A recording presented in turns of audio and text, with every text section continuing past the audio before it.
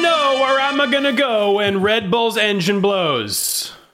And welcome to Shift F1, a podcast about speed race cars. That's a little Jimmy Buffett joke for everyone.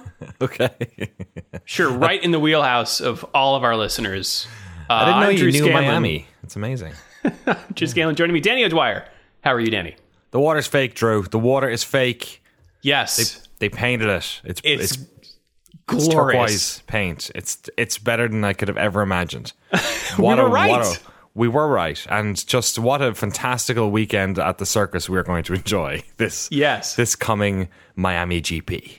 I unironically love the fake water It's in great. the fake marina for this real Grand Prix. Yeah, I'm going to go ahead and just say that the fake water at the Miami Grand Prix may be more impressive and more fun than the real water that they have planned for that crazy fish tank along the side of the new Saudi Grand Prix. Yes. Yes. Welcome to Formula One. If this is your first F1 podcast, it's silly here. If you're new to the sport, though, we've got a preseason primer episode that assumes no prior F1 knowledge, that explains how the sport works and who everybody is. So if you want to get up to speed. Oh. Uh-huh. You can go back and listen. Yeah, that was it. You can listen to episode 178.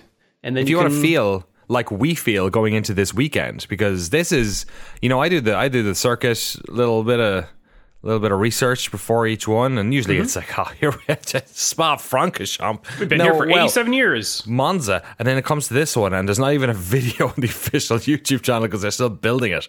So we have no idea what's going to happen this weekend. So we have no prior Miami F1 knowledge. Yeah, I think there was did you see a marketing video from Red Bull, I think, where Sergio Perez drove around when it was dirt? Oh, I didn't see the end of that. I saw he was driving to the track or something in one video.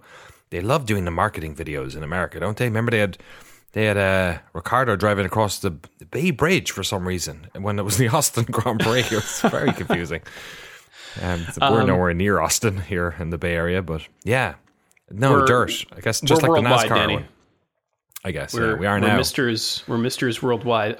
Because this show is supported entirely by our audience at patreon.com/shiftf1. Every month, we release bonus podcasts and videos over there on Patreon, exclusively for our patrons, that cover racing documentaries and films, F1 video games, experiments with other racing series, and a lot of weird things. So if you would like to support the show and get access to all of that fun stuff, head over to patreon.com/shiftf1 or click the link in the show notes. What has been going on over in Patreon land this month, Danny?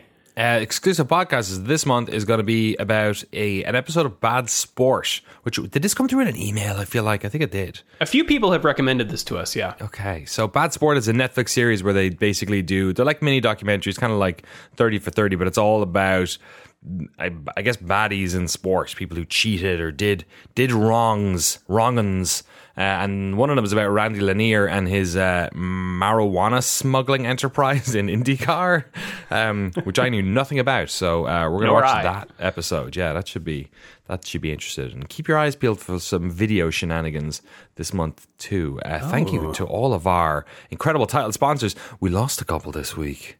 What? So there's space. So if you want to get in here and slap your cigarette branding on the side of our Formula One car, get in here and listen to hear if there's any that you missed. Maybe some sort of money laundering. maybe some products. I don't know. But we are very thankful for all of our title sponsors, including at Talking Autos, Tanner McLeave, Bulgarian Bom Bom, Mickey's O.O, Olivia Evans, Team Blackjack, Pirates Card Castle, Erica Siegel, Iron Station Studios, Alan McCrary, TelemetryDeck.com, Gnarly Goat, David Mule, Drew Stewart, Bailey Foot, Abdallah Al-Thani, Jason Chadwick, Bunny Thorpe Tech Pod Crimes, The Human Torch Was Denied a Bank Loan, Snigs, Alex Goucher, Circuit Demon, Troy Stammer, Berto Roca, William Rumpf, and Jason Kelly. Thank you to all our title sponsors. It's getting tough to fit all that on the side of our car, but the bottom's still free. Everyone, yes. The tires. The tires, yes, exactly. Yeah. We will have to change them, though. Before we get to Miami, let's hit the news, Danny. All right, We've got some large-ish news here. Certainly, I feel like it's been slow for a while. But we've got finally something we can sink our teeth into. The Volkswagen Group, maybe you've heard of them. They make the cars. The people's car, I believe. That's right.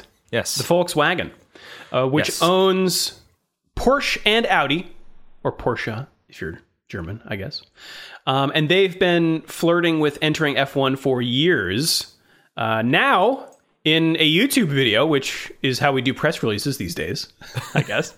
That or tweets with yellow backgrounds. It's one or the That's other. right, yeah.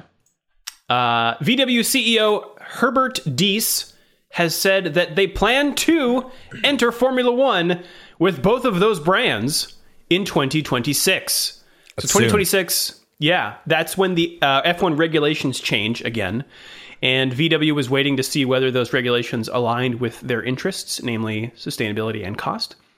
The 2026 regulations haven't been completely finalized, but the broad strokes are, according to the BBC, that the internal combustion engine will run on fully sustainable fuels. The electrical part of the hybrid system will produce 50% of the total power from the power unit.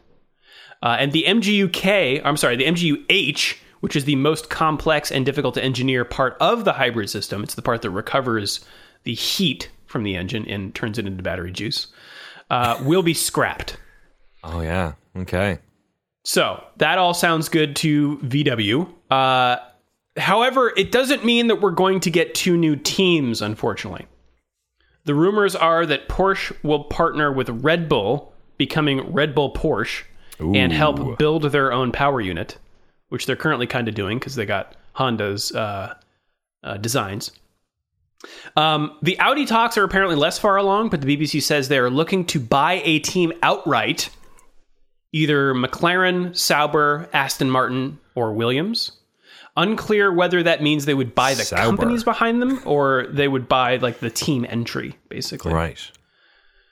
In the video, Diess gave some, what I thought were relatively candid remarks that gave pretty good insight into what it's like to decide to enter Formula One.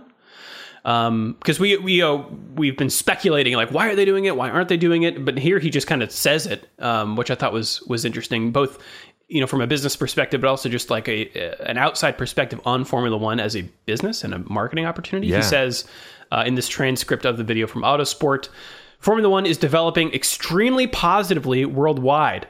The marketing that is happening there, plus Netflix, has led to Formula One's following growing significantly in the US as well. Asia is growing significantly, including among younger customer groups. If you look at the major sporting events or events in the world, it's the case that in motorsport, it's really only Formula One that counts and is becoming increasingly differentiated. If you do motorsport, you should do Formula One, as that's where the impact is greatest. Porsche has to be the sportiest brand in the world, so Porsche has to do motorsport. Audi is a much weaker brand than Porsche, which is interesting hearing that this from the is CEO. really putting it out there here. It can't demand such a high price premium. Audi actually has the better case for Formula One because it has much greater potential for the brand. Ooh. Win on Sunday, sell on Monday. Yeah, exactly, yeah. That's good executive spin. I like it. But you can't catch up. When you join a new team, you need 5 or 10 years to be among the front runners. In other words, you can only get on board if you have a major rule change. You need a new engine development, and you need 3 or 4 years to develop a new engine. That means you can decide now to do F1, or then probably not again for 10 years. The discussion on the board was not unanimous. We certainly have other priorities strategically. Our cars have to be technically up to date. We have to be able to drive autonomously. We need the software capabilities. We need batteries for our cars. We have enough to do, and we don't really need to do Formula One. But our premium brands say that that's the most important lever to increase the brand's value and to be able to take a little bit more for the cars in terms of pricing. And also to demonstrate to the competition that you have superior technology in the case of Audi. That's why the board of management and the supervisory board have all voted in favor of this. Audi still has to decide in which constellation and which team, but both have started to develop engines. Wow. Super candid. Very interesting. Just to hear, there's like multiple facets there that they talk about. It's like how the brands utilize it, why they'd go in the first place, where they see the market developing, what type of market. Like the fact that it's young people seems to be pretty important to them, because I suspect, just being a F1 fan and at various levels in my life, like it always kind of trended as an old dude sport, and that's obviously not the case anymore, which is terrific.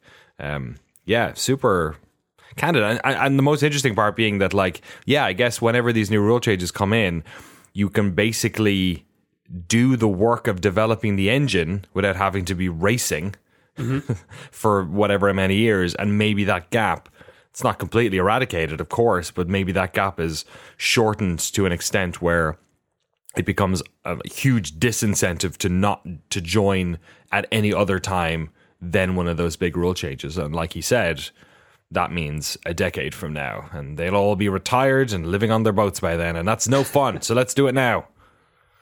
Yeah, I thought it was interesting where he basically says, as soon as we enter F1, we can immediately jack up the price on our cars. Yeah, good shout. What do you make of the Red Bull one? That's interesting. That they might get better with Porsche. Yeah, they have had partnerships in other racing series, like with Rally. VW and Red Bull have.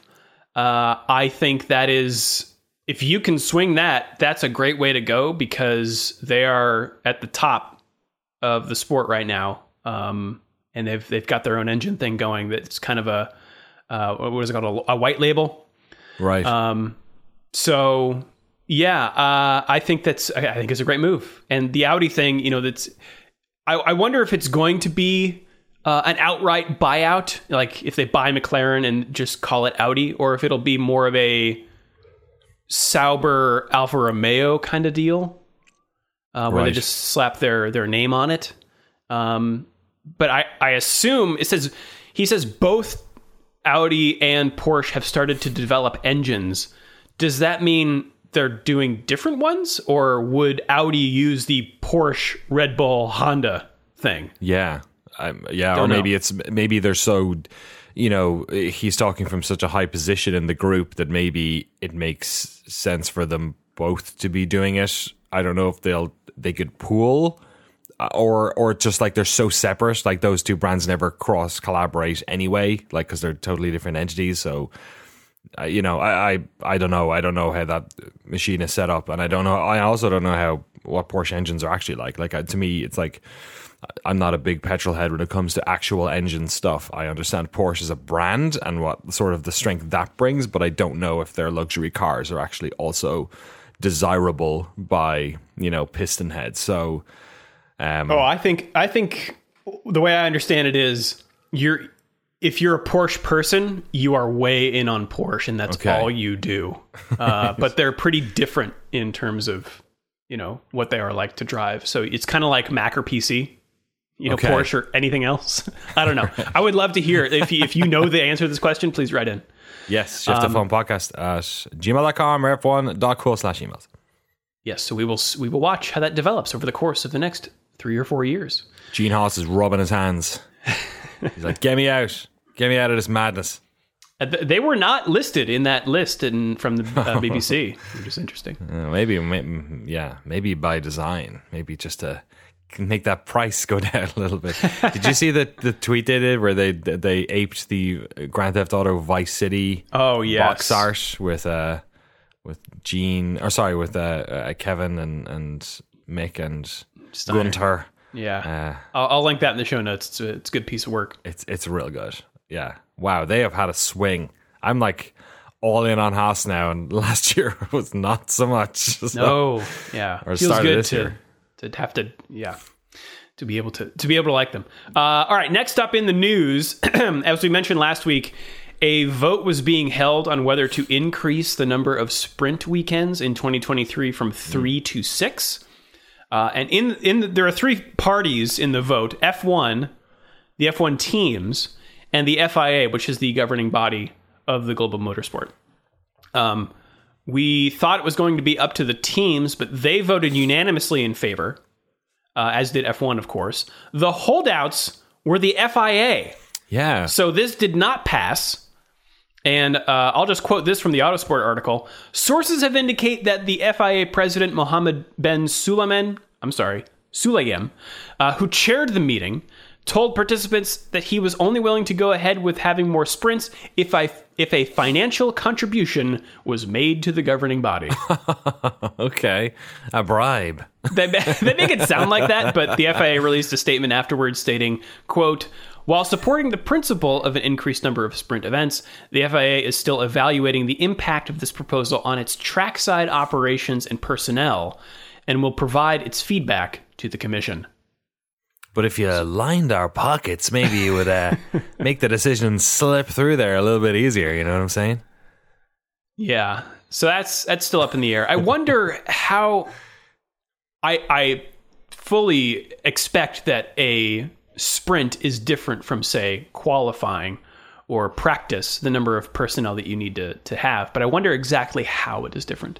Yeah, if there's something else about I mean, they can't replace all the marshals for the race. So, or like, I don't know what the FIA is doing on, I guess that's separate, like what personnel they This is annoying. After hearing the other executive be so frank, then to have the head of the FIA give us this word salad BS, it's just like, come on, just, what is it actually? Like, I'd love to know what, like, I'm not necessarily for more sprint races or against them. I think it makes for a more interesting Saturday for sure, and Friday by extension.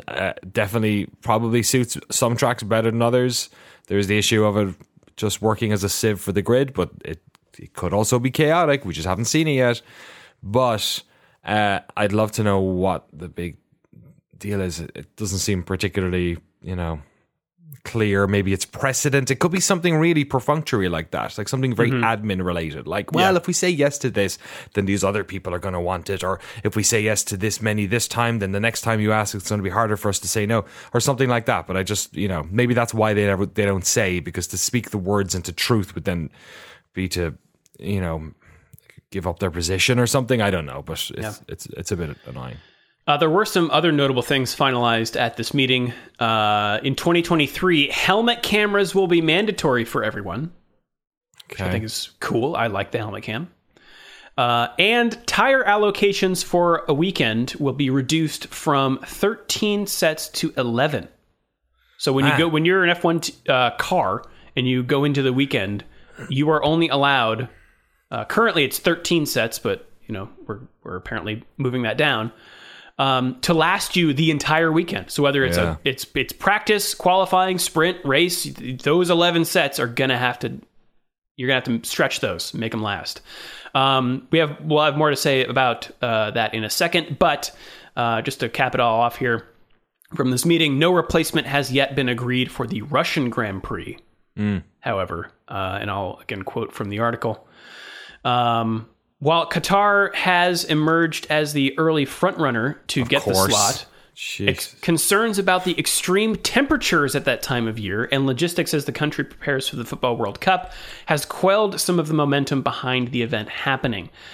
Instead, as first reported by Autosport, one idea is that is gaining traction is for Singapore to host back-to-back events, which would logistically be quite straightforward.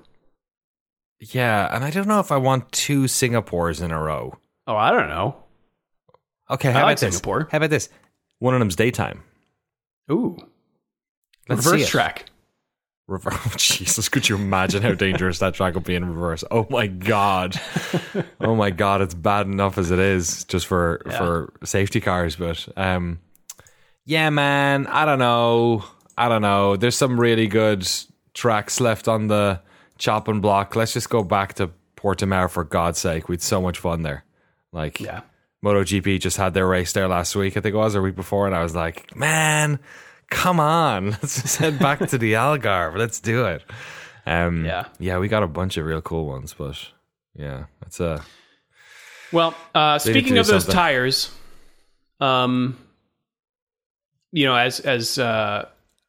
So with the reduction of tire sets in 2023, presumably for sustainability and or cost reasons. Must be, yeah. This meshes with an upcoming change to qualifying that is set to be trialed at 2 Grand Prix next year. every time they mess with qualifying, I get scared. I've been burned before, Danny. Oh my God. Yeah, I have almost forgotten about the... what was it? What was that weird qualifying we did? I don't even remember how it worked, but it was like, 2015 or something? Bernie Ecclestone was like, let's change everything about qualifying. Yeah, it was a nightmare. Did they do it for one weekend and then it stopped? I think so, because everyone hated it. I completely have burned it out of my memory. Yeah. What happened? I mean, qualifying used to just be one thing. When I was growing up watching F1, qualifying was just like, there was no... Here's an hour, do the fastest lap you can, everybody's done. Yeah, there was no like Q1, Q2, Q3 I stuff. think it was like those racing modes in video games where like if you're last, you get knocked out of the race. Oh, you're right. Was it I like think a that's sort of, what it was. Elimination mode? Elimination mode. Something like that, yeah. Yeah. Oh my God. All right, so but this is more of a minor change, but it could be interesting. I don't know. Let me know how you think of this, Danny, because are you getting this fresh? I'm fresh as a daisy here, Drew. Give it to me. You can make up anything, I believe you. Okay, so currently teams get to choose which compound they use for each qualifying session. That's putting everyone on wets. Is that it? Just go out on wets. Give it your best shot. They're going to be done in half a lap. So yeah, you can choose no matter if it's Q1, Q2, or Q3. You get to choose soft, medium, or hard. This used to have an effect on what tires you started the race on, but that rule has been thrown out for this year. So now it's just about like how well your car does on which compound and whether you want to burn a set of softs, for example, that you might need later or not. The new system sets which compounds teams can use for each session. Hards for Q1, mediums for Q2, and softs for Q3. No. Don't like it. Don't like it because as we've seen this year, there are some cars that are better on some tires. So this is just this is going to create. It's gonna play into the hands of some teams and damage other teams. Like there are some, like is a Ferrari and McLaren are having a great time with the medium at the moment. I think I saw an interview with Lando at the end of last week where they were talking about. I think it's McLaren. Maybe who are really able to like go the distance. Oh, I guess it's not. Sorry, it's Albon on the Williams. They're just that's how he was able to do that whole race. Right. Was that on medium or was that on hard? I forget. Yeah, I don't know about that. That seems. Hey man, that just means you got to develop a car that is good on every tire. But they never know. They never know until they start the season because all their stuff is computational fluid dynamics. They don't get the tires yet. So I mean, the compounds do change all the time. The Pirelli does allow cars to run like usually they use like an older car, but they allow the teams to like get some data from the new tire compounds before they race on them the following year. But it's always later, and it's not like race this is only 2 races. And it's next year, so the teams will have, even if we decide to keep this and do it for every session in 2024, have some time to make it work for them. I do worry that this will only hurt the back of the field. That if that's what happens, then that's like if this ended up being something that had like shuffled the deck, then we're all good. But that's I can't. I'm trying to like reason out at the moment where the teams are with the tires and see what the benefit might be. But that said, I don't mind them throwing ideas against the wall. Like if it's 2 races, let's go for it. We might end up finding some terrific new angle. I like them messing with the formula to find out better ways of having fun weekends. Like sure, but I just can't see this one playing out. I think I would lament the loss of things like, Mercedes is going out on the mediums because they don't want to burn one of their soft sets because they think they're going to get through. But, no, they didn't set a fast enough time and now the rain is coming in. Yeah, or like, a lower team is really desperate to get track position here, so they're going to go for it on softs in Q3. You know what I mean? Right, and sacrifice that set for the race. Because they're at Monaco or something. You know what I mean? Like this, there's in the same way that if they, just hypothetically made everyone start the race on the same compound as well, it's taking in many, like maybe it's adding an element of dynamicism or chaos to the proceedings, but it's also definitely taking away some variability that exists with the tires and with the teams choosing, and even with the teams, like the possibility space is there. Even if they don't, other teams might think they might. So that part of that mind game is also there. But it's not if they all know they're all going out on the same tires, then it sort of maybe removes some of that possibility. So I don't know. Happy for them to try it, but I'm not excited. Now I want them all to go out and put them all out on wets. Put them all out on wets. Let's really put these drivers to the test here. Yeah. You get one lap and then your tires explode. Exactly. Yeah. If you make it around, right? you gotta take your time. Right. It's like a real risk reward. Do you make it to the end of the lap? I like it. All right, that's it for news. Let's take it to the track walk, Danny, for Miami.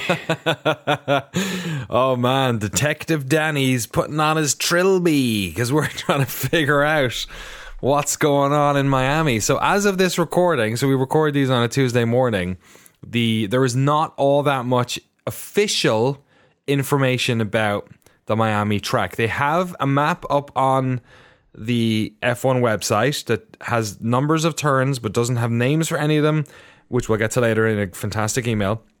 And it also doesn't have where the DRS zones are. So they've told us there are 3, and I'm assuming that they have to be in the place where they put them.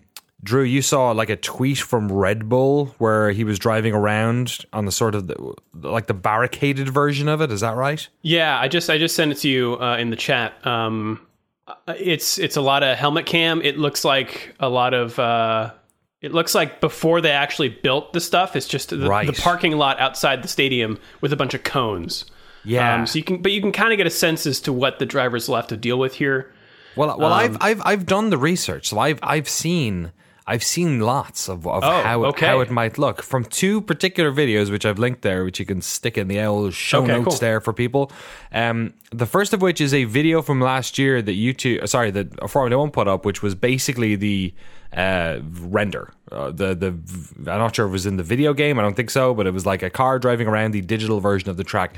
I've cross-referenced that with the actual track map as it is now, and a video from a YouTuber who does drones called Joel Franco, who knows nothing about F1, who basically had a bunch of his community asked to go down to the track, and he basically parked beside it and set up his drone and did a bunch of flyovers of the track pretty close, so you can see quite a lot. So from those, I have pieced together a sort of a description of what we're looking at here. So the Miami Grand Prix is 57 laps, 5.4 kilometers, 3.3 miles. Pretty, I would say, standard. It's in the window of your regular race distance, laps. A little bit shy on the laps, but not crazily so. It was picked from 36 possible layouts because they built it in the car park of the Hard Rock Stadium. But I will say it's a lot less car parky than it sounds. There is a lot of infrastructure here. The track goes all over the place. It goes under freeways because there's like overpasses. One of the exits of the freeway is literally the track goes through. So they have to close off the freeway because one of the exit ramps, the cars will drive across. Are they going to jump it like the speed bus? It's flat by the time it gets to them. Okay. This part.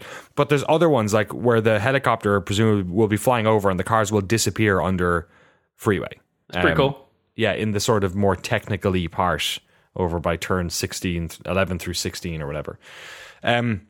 Apparently there is some elevation change, some artificial elevation change on this as well. Sweet. Which is pretty wild. Between turns 13 and 16, which is the sort of like it's the only slow technical part of the track, I guess. And then also the turn 14, 15 chicane, which is sort of in that little area too. It sort of bobbles up a little bit. I am not even going to describe how this track looks or where the racing will be. There are 3 DRS zones on it. Somewhere. the start finish straight, we presume, is one of them. The entry into the start finish straight is wicked fast. So while it's pretty short, the straight itself, and the DRS zone presumably, you enter it with such crazy speed that like it, it'll probably be useful. We'll see. And then there are 2 straights, one at the end of sector 1, basically, and one at the start of sector 2 or in the middle of sector 2, and they're long. Those 2 straights one of them is just, it's a straight that runs the entire length of the track, almost like that Vietnam thing we saw where it was just right. kept going. It's a fast track. It looks wicked fast. There's that one little technical area, but apart from that, it's a lot of medium speed corners all over the place. It's not particularly wide. There's loads of runoff. It's a bit France that way, kind of. Lots of this turquoise runoff that they have. But like I said, the marina that's there is painted. That's beside that little area. There's like a food court place in the middle of it. Apparently you can watch from the top of the stadium as well, but they've built big grandstands, so it does not look like it's just this like, a bunch of cones set up in a car park. It looks like, fairly kind of, at least from the drone shots, like, set. It doesn't look like it's been thrown up over a weekend. It looks pretty legit, like Singapore does. You know what I mean? Like, like there are places we go, or Monaco, or places we go where it doesn't feel like this is just like ramshackle together. It feels like an actual racetrack. There's a big Heineken logo on one of the runoffs, which I was like, I still don't think you can have alcohol advertising in France. So have we had big beer logos just on the circuit before? Am I crazy? Well, there are certainly ones on the the little walkways over the track where you're right, yeah. They're, yes, maybe Ricardo, in Australia, they had like Ricardo's name with the 0.0 logo up there. Oh, is that what that was? Yeah. They were like hiding it or something. No. It was just Ricardo in the Heineken font with, I think, the star, and then the O in Ricardo was 0.0 because that should be your blood alcohol content before you drive. An F1 car. Or any car, Danny. Or any car. I don't know. Maybe I'm just reading too much. I just thought it was crazy. It had a huge Heineken logo. And then I'm trying to think what other bits and bobs here. It's counterclockwise, which is usually which is non-standard as well. So yeah, it's a funny looking track. It's like I'm trying to think of what it's like what other track it reminds me of. I'm heartened by the fact that it does not look like the usually when you look at a street circuit, and I don't think I would call this a street circuit. No. But when you do look at a street circuit, you can kind of tell, like a lot of those Formula E tracks, especially the early years, were just like, they look like they were plopped onto a grid, like a lot of 90-degree turns and stuff. This doesn't look like that at all. This looks like if you told me this was, some track we'd never been to in the middle of, the Brazilian countryside, I would believe you. And the length of it as well suggests that too. Like it's how many turns? 19 turns, and they're turns. Like these are turns. Like some of them are a little bit softer in the. You got a chicane. Middle. You got some hairpins, some long straights, some long curves. Yeah, it seems like it's not crazy wide. I'll say that it's not. Okay. It's not. It didn't look particularly shallow either, and it doesn't have at least from the drone footage, it doesn't have the Sochi problem of having zero runoff for high walls. It didn't look like it was like that. It looked broader than that. I'm not saying it's Paul Ricard or anything in terms of the amount of runoff, but like it seemed decent, I'd say. So, take that where you will. I don't know where the overtaking zones are at all, but I if the cars are able to travel behind each other, a lot of this is like high speed and medium speed. So, it's going to be interesting to see what the lap time is on this. We have literally no idea because except for Sergio Perez going around some cones, we don't know how fast they can actually go on this thing. I don't know anything about the surface on it. And also it's Miami and we're hitting May, so it could be super hot. Like it is not a Tilcadrome. No. Herman Tilke had nothing to do with this. He had the other 35 perspective layouts and they said, no, we will do our own. RacingNews365.com claims it is designed by British-based Apex Circuit Design. which is also not Alec Verse's company. Alex Verse. Don't know who these guys are. Clive Bowen, founder and director. Apparently, it's getting some good buzz from drivers. Pierre Gasly, also in the same article from Racing News, describes some sections as quite challenging. He says, "I've tried it in the Red Bull simulator, and I must say it looks pretty awesome. I really like the layout. There's quite a lot of high-speed contents. It's quite challenging with an unusual type of corners, extremely long corners, and very long straights." Yeah, so feeling good about it.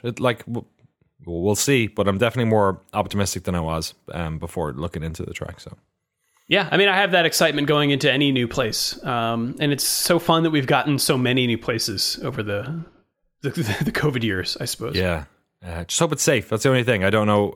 It's hard to tell from digital stuff and drone footage how safe some of this stuff is. So hopefully, places like Turn 11 are have adequate runoff for safety stuff when they're coming down off the speed in turn 17. We'll see. Well, if you've ever been to Florida, you will know that pretty much every day around, 3 or 4 p.m., the rain rolls in. Oh boy. And this week it looks to be no different. So qualifying day, qualifying time looks to be about 30%, and race day looks to be about 40%. Ooh. Yeah. Temperatures for both days look to be around 88 degrees Fahrenheit. Yeah. Or we're talking 31 Celsius. And humidity of 60%. So that's just going to be sticky and gross. But welcome to Florida. Yeah, absolutely. Yeah.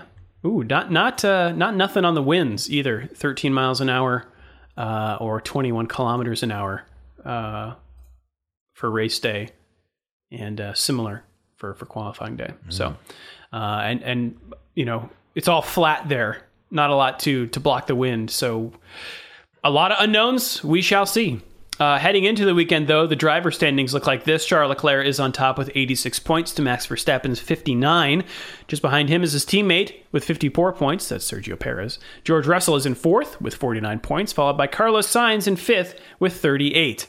Lando Norris is in sixth with 35, then Lewis Hamilton with 28, Valtteri Bottas with 24, Esteban Ocon's got 20, and Kevin Magnussen in 10th with 15. Then we've got Ricciardo with 11, Tsunoda with 10, Gasly with 6, Vettel with 4, and then Alonso in 15th with 2 points. A three-way tie behind him with Zhou Guanyu, Alex Albon, Lance Stroll with 1 point, and then Mick Schumacher, Nicholas Latifi, and Nico Hulkenberg bringing up the rear with 0 points.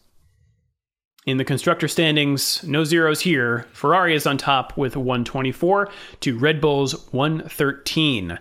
Mercedes is in third with 77 points. McLaren's in fourth with 46, and Alfa Romeo in fifth. Wow. With 25 points. Behind them, Alpine's got 22. Alpha Tauri has 16. Gene Haas and team have 15 points. Aston Martin's got 5, and Williams has 1. Love to see it. Yes. If you want to join our standings, some points of your own, you can join our fantasy league using the link in the show notes. And with that, let's take to some emails, Danny. shiftf1podcast@gmail.com or f1.com. Sorry. f1.cool. There we go. Emails.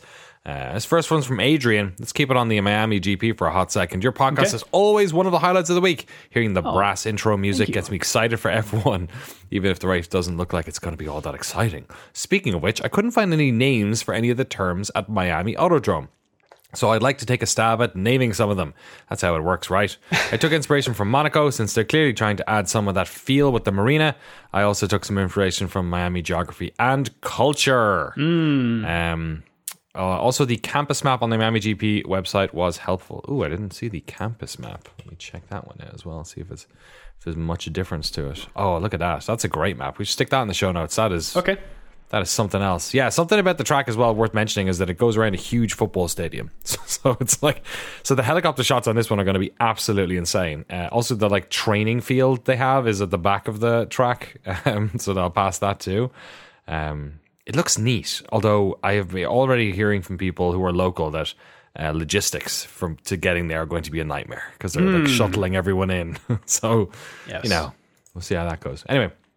Here are the 19 names for the turns that Adrian has come up with. They will be from turn 1 to turn 19. So we have Crypto Gardens, Villas, Veranda, Hard Rock, Hard Roll, High Marina, Mid Marina, Low Marina, Bow Parking, Mojito Motorway, South Beach, North Beach, Cabanas, Cocaine Chicane, entry. Cocaine Chicane, exit. Florida Man's Elbow, Florida Man's Armpit, Don Johnson, and of course, you can't have Don Johnson without Philip Michael Thomas. It's the last turn. So great. Some Miami Vice thrown in there too. Great. Yeah. Hey, they don't have any names, so those are, I think that is now official. I think we have codified that. So, excited to hear Crofty talk about the Mojito Motorway. Into the Cocaine Chicane. Drew, you want to take this one from Alan? Yes, Alan writes, it might be a little early in the season for this, but is it time to be a bit worried about Mick Schumacher's current struggles? Of course, last year he got a pass on an underdeveloped car with a low-budget team and being able to easily dispatch Mazepin week after week. But now with Magnussen on the team and with a very much more capable car, he's been consistently out of the points near the back and suffering from spins and mistakes. I know it's his second year and first 4 races under brand new regs, but is it time to worry that he might fall by the wayside like most other family F1 drivers, Ralf Schumacher and Bruno Senna, for example, that have failed to produce? Yeah, what are your thoughts on Mick this year? It's only a sample size of, 4 races? 3, I guess. For him. This is a tough question. I think it's a pretty compelling case when you look at Magnussen, who just literally hopped in the car, having not driven one for a year. I don't know. I think that time has shown that the F1 greats are very adaptable. You put them into anything and they'll be able to extract the maximum from it. And I don't know that I'd call Magnussen an F1 great. So the fact that he's able to do that and Mick is not means that, Mick clearly has skills. He won the Formula 2 championship. I think he won a Formula 3 championship. Is that right? I think that's right. But I don't know. Sometimes it just doesn't come together. So I don't know. It's so tough to be able to just speculate about this stuff when you're so far away. But yeah. But people can turn it around. Daniel Ricciardo went the opposite way. He kind of was great, and then came in and is struggling with McLaren. So we know he's a race winner. We know his skills. So it may just take Mick a while, but it's not so heartening to see. Yeah, I at least he's not making. I don't know. It hasn't been a flattering 4 races, and so he was withdrawn from Saudi. So he didn't race in that one. He almost got points in the first race of the season in Bahrain. He actually did better than Magnussen in Australia. He was 13th and Mag was 14th. And then obviously Kevin got points again in Emilia-Romagna just now, and Mick was floating around the back, having presumably damaged his car after that spin on turn 2. I don't know, right. But he spun out anyway, so that wasn't helpful. And obviously he's been out qualified as well.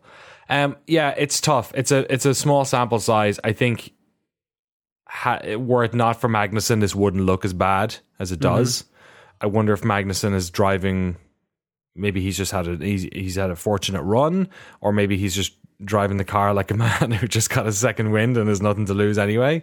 This time around, I looked at last year's results to try and see if there was any driver who had a bad start for those first four races, especially in relation to their teammate. And Vettel actually had, who's a pretty good contemporary for Mick Schumacher. Vettel came 15th to 13th, whereas Lance last year came 10th, 8th, 14th, and 11th. So similar enough in that the third race of the season, he also got outdone by his presumably better teammate by 1 point in the third race. And then the next few races, Vettel came 5th, 2nd, and 9th. So hopefully this could be a lot of things. It could be a driver getting used to the car. It could be, those like weird things like Ricciardo had where, or arguably still has, where he's just not, he has to like change his driving style. Maybe it favors Magnussen a little bit more, and there's just that little bit of slowness speeding up. You just kind of hope the trend lines converge, right? Like, we're not talking about this in 4 races time. Yeah, and it's interesting to think about the comparison between last year's Haas car and last year's Williams car. I wonder if there can be such an occasion where, the Williams car is slow, but at least it behaves like an F1 car, whereas the Haas car is just bad and in your rookie season may teach you some bad stuff. Whereas Magnussen didn't have that taint with him. So he got to hop in from, a decent F1 car to another decent F1 car. And is Mick just grappling with that and relearning all over again. Yeah, because that car you could just lose. If you pushed it even slightly too close to the limit, you were dunzo. You know what I mean? So I wonder, like once bitten, twice shy kind of thing. And in that car, you never know. Lando's first year, he said that he was just trying to finish the races. Right. And so this could be maybe Mick's second rookie year, where he's just trying to keep his nose clean, and have good races. Yeah. Before he really turns it on. I don't know. Hard to tell. I will say, it feels like Ralf Schumacher had a decent career, albeit in the shadow of his contemporary. But God, it feels like Bruno Senna was around for a long while too. But it's hard to compare them to that. We're not necessarily doing that. But I feel like Mick is going to be around, even if he has a slow year this year. He'll still have another year or two before. There's so much promise there. That I think that's one thing that definitely comes with his name is that, and also he has the mentality of somebody who will keep trying. You know what I mean? Like How many years did F1 give Van Dorn? Oh man, to prove himself. Was it 4, 3? I'm looking it up. I can't remember. Stoffel 2. He was only in for 2? Yeah. I mean, do you feel some way about that? I'm trying to compare like a former Formula 2 championship winner coming in and then just kind of being mediocre and seeing how that turns out. Turns out you race for 2 years, you score 16th in the Drivers' Championship twice, and then you're gone. Right. Or was there an issue of them pushing him out to get Lando in? Like, was it bad timing as well, where like he had to do it in that period of time? I don't know.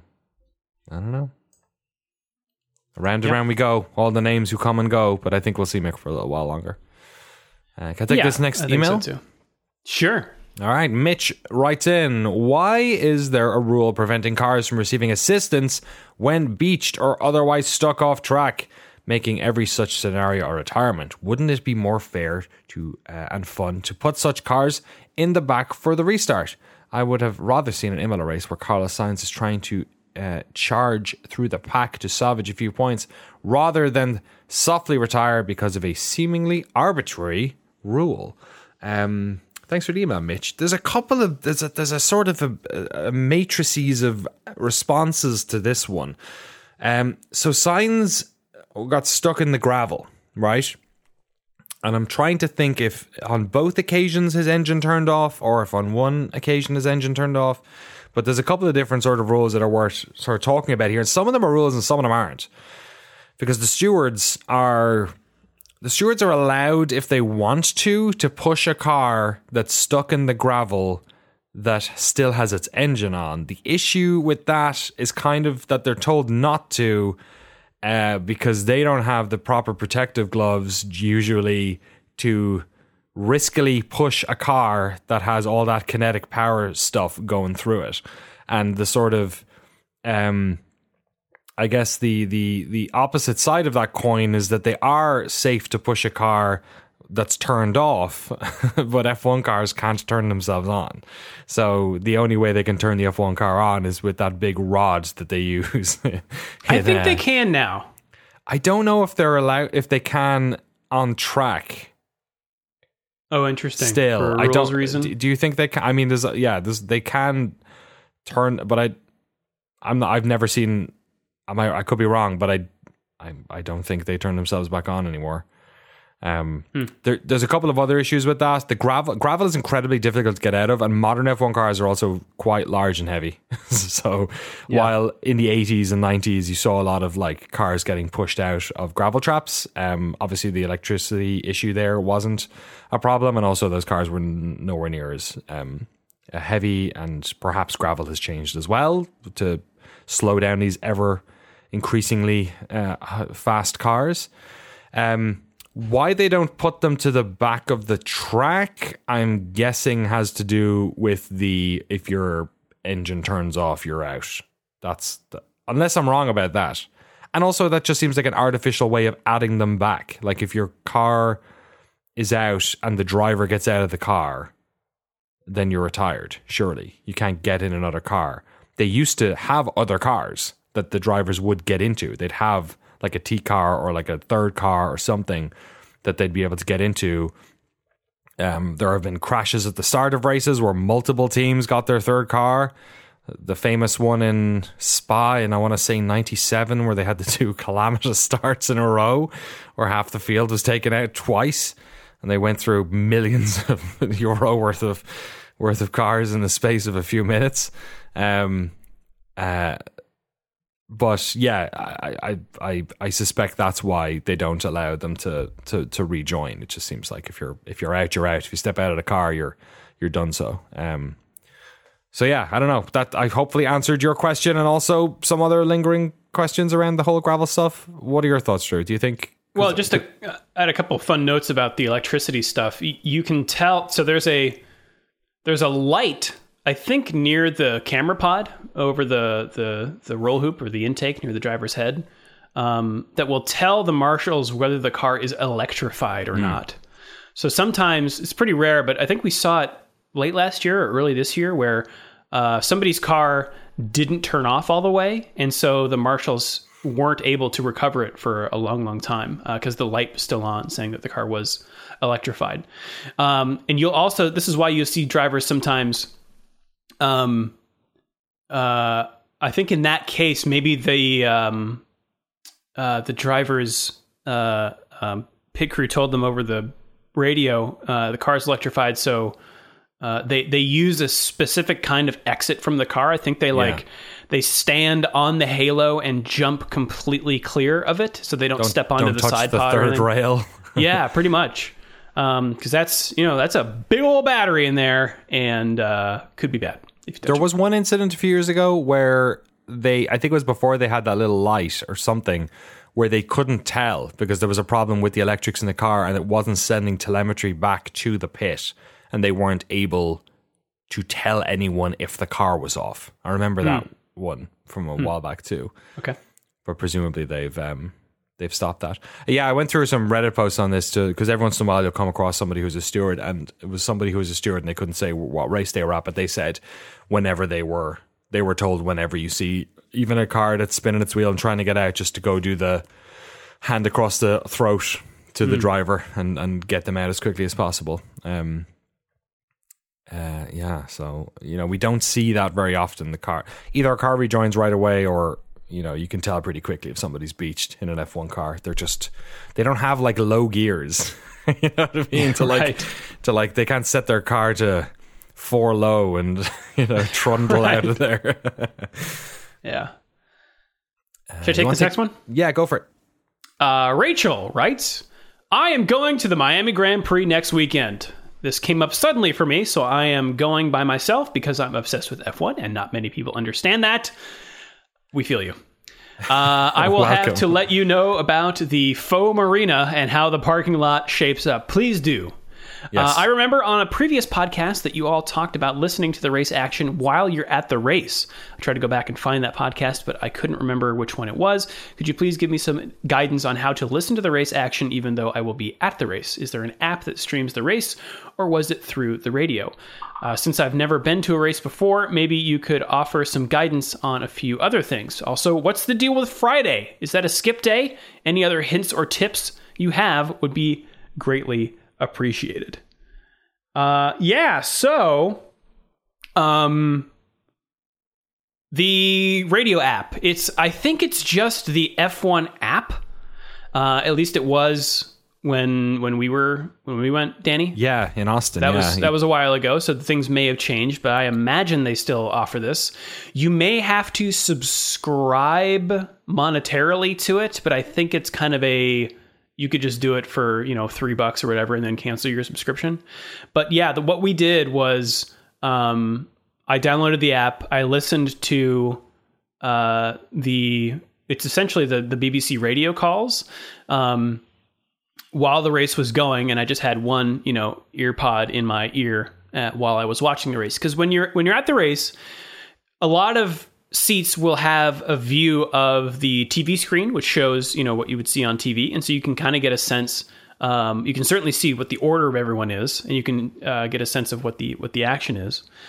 But it's tough to hear the commentary because of the sound of the cars, and the speakers that are around the track blaring the commentary aren't that loud, or at least they weren't, when we were there. So I wouldn't count on that. And so the radio becomes kind of the best way to ingest that stuff. The app, at least, again, when we did it, also would type out text versions of radio transmissions between the drivers and the pit wall, so you can kind of see a back and forth there. And it had, things like, where people were on track, that sort of thing. So, but it's tough to divide your attention between, your phone and the track. So if you just want to enjoy the race and listen, that's kind of a good way to go. Other recommendations, or I'll answer the other question here. What's the deal with Friday? Is that a skip day? It's practice. You can go. If it's easy, I would recommend going. Yeah. Or at least go before qualifying starts on Saturday, because it was helpful for me to kind of get a sense of how the track worked. Where do you where's the food at? Where's the overpriced merchandise? How do you get around the grounds? Where do you park, or how do you get there? So you could either treat qualifying 3 like that. You find a good spot to sit, or if you have a seat, how to get to your spot. Is there shade? That kind of thing, and just use it as like a test run. Other things, wear nice shoes, or wear comfy shoes rather, because you're going to be walking around a lot, or sitting for a long time. I don't know what the seats are going to be like there, whether if they're grandstand seats, maybe you want to bring a cushion. Sun protection, sunscreen, hats, that kind of thing. A poncho because it's Florida. You never know. Yeah, I think an umbrella might be tough in the stands. Gosh, what else? I will say a poncho in humidity gets rough. So if you've got actual rain gear, I would recommend that, because the humidity just traps your own heat in there, and it's you boil. It's disgusting. Yeah. I do not regret paying $50 for a hat. I love that hat, my Williams hat. So get something from the the merch section. They had when we went, Danny, they had a bunch of old merch. So my buddy Ethan picked up a 2015 Mexican Grand Prix hat, which was pretty funny at the Austin Grand Prix. Anything else you can think of? Yeah, I was just looking at the apps just to see what the deal is, if they've been updated. It looks like it's, as you said, with the old app, so there's the F1 TV app, which is separate. Then there's an F1 app, and apparently it scans, if you log in with the email, I logged in with the email address I have for F1 TV, and it's like now giving me access apparently to a bunch of the stuff you said. So live to, and I can't tell for sure because this is just what they're saying on the App Store. But if you get the app sort of normally, where's it gone? Oh, now that I downloaded it, I can't find it on the App Store. You probably want a phone battery too if you're going to be streaming the radio the entire race. And hopefully were you on Wi-Fi or were you on LTE or 5G or something? I don't think I was on Wi-Fi. Okay. So this one says it has just free, I guess it's like latest news and analysis, Grand Prix schedules and results, just lap by lap live blog. So there's that for free anyway. But if you've got F1 TV access, if you're a subscriber to F1 TV, you get live telemetry data, full tire information, sector times, interactive driver map, tracking map, English audio commentary, and best team radio and race control messages. Okay, so they've looped it into F1 TV. Yeah, it looks like that it's part of F1 TV. And it did check my email address. I logged in with my same email address and password into that app, and it was like, yeah, okay, you've got F1 TV, so there you go. One other app that might be worth getting is the official program map, which I think you can, if you buy the program on site, you can scan the front of it or something, but I just downloaded the Imola one, and it had like a little fun interactive animation and stuff. So I guess for previous races, you can just go get those. It's the track here is a commercial for a Rolex watch. Cool. So it's a real F1 thing. So that's what it looks like. Yeah. If you're not an F1 TV subscriber, it looks like you can do monthly. It's $10 a month for F1 TV Pro, but F1 TV Access is only $3.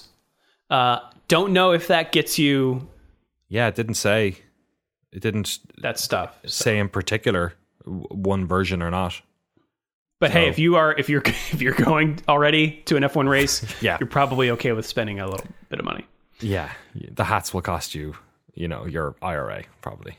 Yeah, and the ticket. Yeah, IRA is for Irish listeners. It's not that. It's a retirement fund. It took me a while to figure that out over here. I was like, why are Americans giving money to the IRA every year? What's that about? Why is my tax? Okay. This next email is from Alan. With the popularity of Drive to Survive surely helping to generate growth here in the US for F1 interest, it got me thinking about where F1 goes next. I would question that while interest hasn't dropped in DTS, with the driver and critics questioning the show, it can't be the lone factor that F1 leans on to encourage further growth and interest in F1. Do you think that simply having the 3 races in the US and relying on having consistently close contests is enough, or does F1 need to do something more to grow and sustain the current explosion of interest? I think having the 3 races, wherever they are in the States, is a good idea. I think having more of a sort of watershed of F1 or like a bedrock of F1 in America, as opposed to it being, for the longest time, it was the sort of, also ran of the calendar. Most of it was in Europe. There was a couple of races in Asia and Oceania, and then, the one in the Middle East. Now we've changed. Now we've got multiple races on lots of these places. The Middle East is like a huge hotbed for races. And North America should be the same thing. Mexico's in now. Canada, of course. Austin is now sort of part of the bedrock of it. I think having these 2 other races in Vegas and Miami, while they may not be my first choices, I think having 3 races in the States and having that over years and years and years in 3 different parts of the country, I think that's going to help a lot. In terms of like growth, it sounds like our friends at the Volkswagen Group think that the young market in Asia might be one that's worth exploring and developing. But I think the biggest, like, as we have seen from Drive to Survive, the money left on the table is women. And like, I think having an American driver will do a lot to get Americans invested. I mean, having an American team that is a real American team and doesn't cover the car in Russian flag colors when they're stuck for money and have no American drivers or like personnel is probably not helping. But like, I think having an American team is a big part of it. But I also feel like, you know, having women drivers in here and have, you know, solving that problem of getting W Series people into the, you know, F2 and F3 and getting up into it. And like, I think that could also be a huge, you know, not to put a dollar sign on everything, but like there's money on the table there as well in terms of like just different diversity and the types of people you get into those illustrious 20 seats that are available in Formula One. Yeah, I think there's plenty more growth potential. The problem is when you reach the other end of that bell curve, and we've been there many times as F1 fans, like there is always the slump after the growth. And F1 is you know, during COVID it felt like it. F1 is a risky business. It's pretty big and it's expensive, and those things fall hard when they fall. So, you know, I like slow growth, natural growth. And I think the American expansion is natural. It makes sense. And Drive to Survive has facilitated that. So hopefully they don't overstretch themselves that little bit more. Yeah. Well said. Nothing to add. If you'd like to send us an email, you can do so at shiftf1podcast@gmail.com or f1.cool/emails. You can also hit us up on Twitter at shiftf1podcast. I am at Drew Scanlon. That is at Denny O'Dwyer. Rob Zachney, on assignment today, is at Rob Zachney. That's us around the internet. Should we take it around the world, Danny? Let's race around the world. Hey, hey, oh, yeah. We are kicking things off early. Wednesday. Wednesday. This week is Super GT at Fuji Speedway in Oyamacho, Suntogun, Shizuoka Prefecture. Oh, Shizuoka Prefecture does not care about Hump Day. They're just racing. That's right. We've also got Camping World Truck again at Darlington Raceway for the darling. Oh, my darling. Dead On Tools 200. Dead on. Dead on. You're dead on, Drew. You're dead on. The NASCAR Xfinity Series also at Darlington this weekend for the Mahindra Roxor 200. What? Is that a casino? Mahindra. They had a Formula E team? They did. Do they still? It's something. It's ringing a bell. The World Endurance Championship is at Circuit de Spa-Francorchamps for the Total Energies 6 hours of Spa. That's a lot of Spa to endure. That's a lot of... Ooh, that'll be fun. They have the new layout. Oh, yeah. That'll be interesting to see. We'll have to see how Eau Rouge is looking. Yes. The Motocross Grand Prix is in Italy this week. W Series is kicking off their season of Formula One support races. They will be with F1 at each of their races. And this week they're in Miami with F1. Good stuff. On Sky, or where is it in the States? If you're in the UK, if you are in the US, you can watch the W Series races on beIN Sports Extra. beIN Sports. You can be in the sports. You can. You can watch all the... I feel like I watch a lot of Mexican football on beIN Sports. Mm-hmm. My local favorite restaurant in Maryland was always... I'd always try to go at lunchtime because they always had good sports on. And they cared. Because usually no one watched soccer in Maryland. So I'd always go there. It's been a while since I've investigated how exactly you can get beIN Sports in America. I don't think you can get it just a la carte. I think you can get it with Sling TV. I think that might be the cheapest way to do it. But check to see if you have a cable package, if you've got it. Yeah, be in those sports.